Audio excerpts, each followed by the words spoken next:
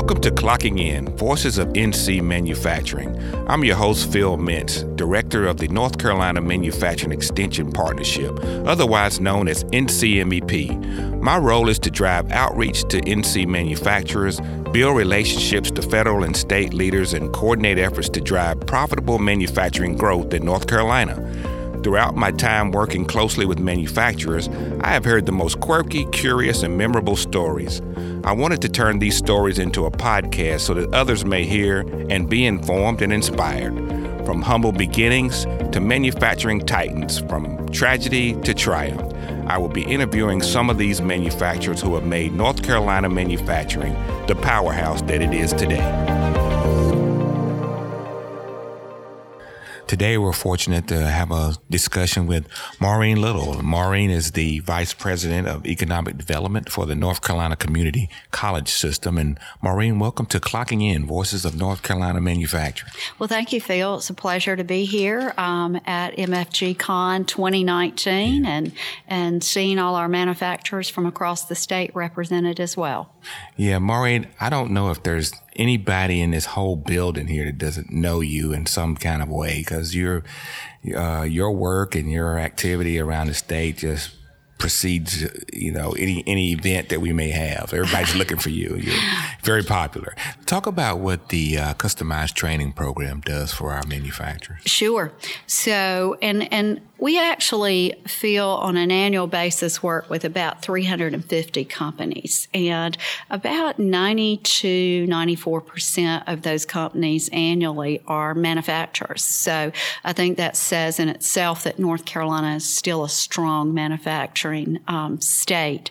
But within the customized training, we're able to actually work with new and existing companies that are experiencing a number of factors in their current situation. And the first is job growth. So those companies that are creating new jobs could be a new company coming to the state, a new manufacturer coming to the state, could be an existing manufacturer. Then in 2008, we recognized, and it was right before the downturn of the economy, and we recognized that, we were doing great things for existing industry, but we weren't doing as much through customized training as what we would like for our existing industry that perhaps weren't experiencing job growth.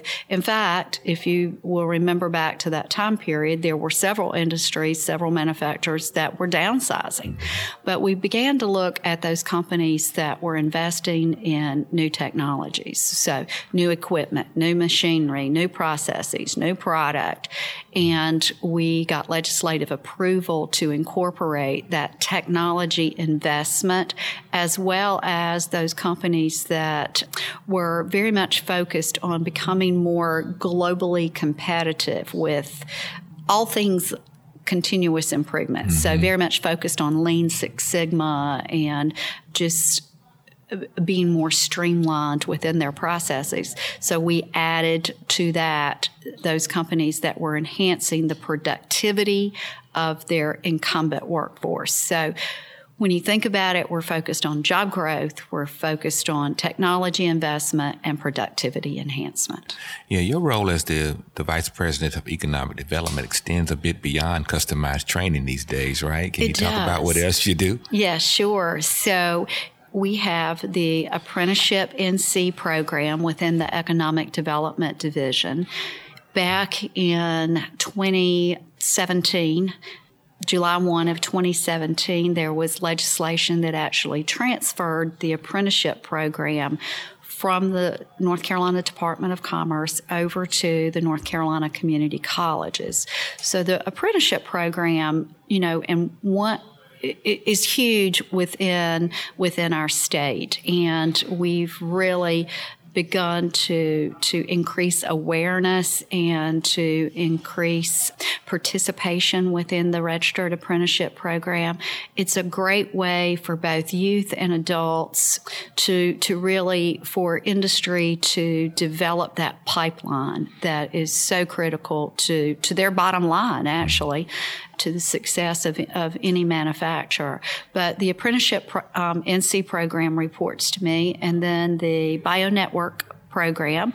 And so that's all things life sciences. And in North Carolina, which is pretty big now, it's isn't it? huge. And so we think about, first of all, North Carolina is the third largest state when it comes to biomanufacturing, biopharma production.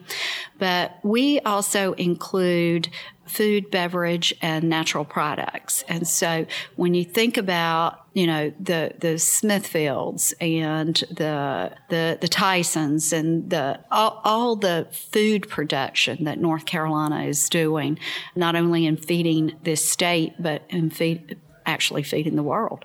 And when you think about the amount of food product that is shipped outside of this state, we're huge in that. And so there's so many nuances when it comes to that level of manufacturing. So our BioNetwork team focuses on biomanufacturing, biopharma, and our food, beverage, and natural products. And then last but not least is our Small Business Center network. And so each of our 58 community colleges has a small business center where we have individuals that have either owned a business or have the correct experience and education to be able to offer expertise to individuals that are, one, thinking about creating a business or are currently have a business and are looking at ways to grow that business. And as we've said many times, one of the jobs of our Small Business Center directors is actually to tell individuals, no, don't go pull out all of your 401k. This widget opportunity is not what you think it's going to be. And so it's really helping individuals to determine if entrepreneurship and that specific market plan is appropriate for today's economy. We haven't talked a little much about workforce and kind of how things are going in manufacturing. I know that's a big topic and we could spend a whole lot of time on that, but do you see any kind of new directions of how manufacturers are going to be able to deal with the workforce issue that maybe the community colleges is really kind of picking up on? Sure. I think one thing that we recognize when we're out with industry is that industry now better understands their role and their responsibility in developing this workforce as well. Even when individuals graduate from our local community colleges or our outstanding university system, they still need professional development once they obtain jobs. And so, if anything, I think we're seeing that companies recognize the need for talent development internally and using resources from across the state. We, the community colleges, have great partnerships, Phil, as you know, with our universities, but also with other workforce partners. So the Division of Workforce Solutions, our NC Work Centers, our NC Works Career Centers, our local workforce development boards. So it's really a collaborative effort from this immense workforce system in North Carolina that is helping industry to address their needs. Now, I will say, as immense as our system is, I do think it can be a challenge also for industry, for manufacturers. Should I call the local community college? Should I call the workforce? Should I call, our friends over at our Industry Expansion Solutions office? So that can be somewhat challenging. I like to think that our community colleges, each of our 58 has an individual whose sole responsibility is working with business and industry. So I like to think that individual can serve as a conduit to reach out to all the partners, all the various partners that are needed.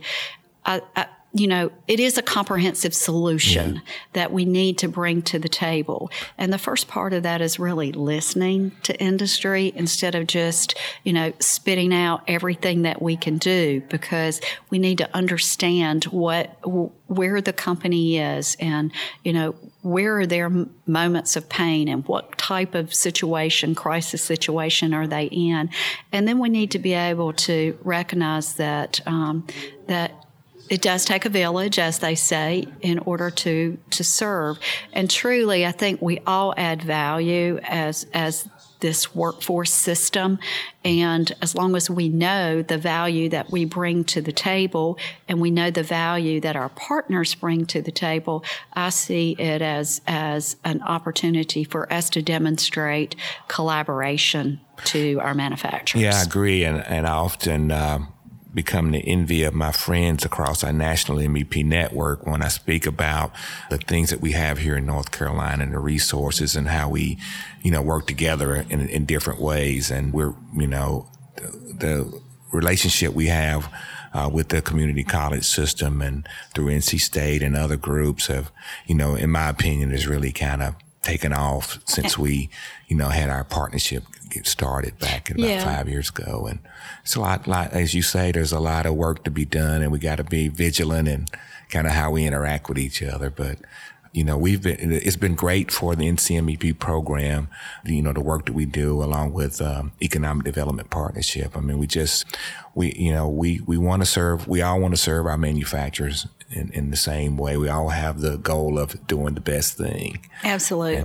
I want to say, too, that the NCMEP, this partnership has been valuable to us as well from the standpoint of our being able to demonstrate to both local political officials as well as our state legislature, to individuals that are, asking about the return on the investment, being able to really kind of hone in on training, education and services that we've been able to deliver. What economic impact has that had on local manufacturers? That's been huge for us. And so without the partnership that we have, I don't think we could demonstrate that as effectively as what we've done for the past 5 years. Yeah. Thank you so much, Maureen, Thank you, Phil, joining for the us opportunity. today. And again, I look forward to speaking to you again soon. All right. Thank you. Bye-bye. Thank you for joining today's Clocking In, Voices of NC Manufacturing. This podcast is brought to you by NC State's College of Engineering, the North Carolina Manufacturing Extension Partnership, and Industry Expansion Solutions. If you'd like to learn more about the solutions NCMEP offers, go to www.ncmep.org. Want to listen to previous Clocking In podcasts? Go to ncmep.org/clockingin.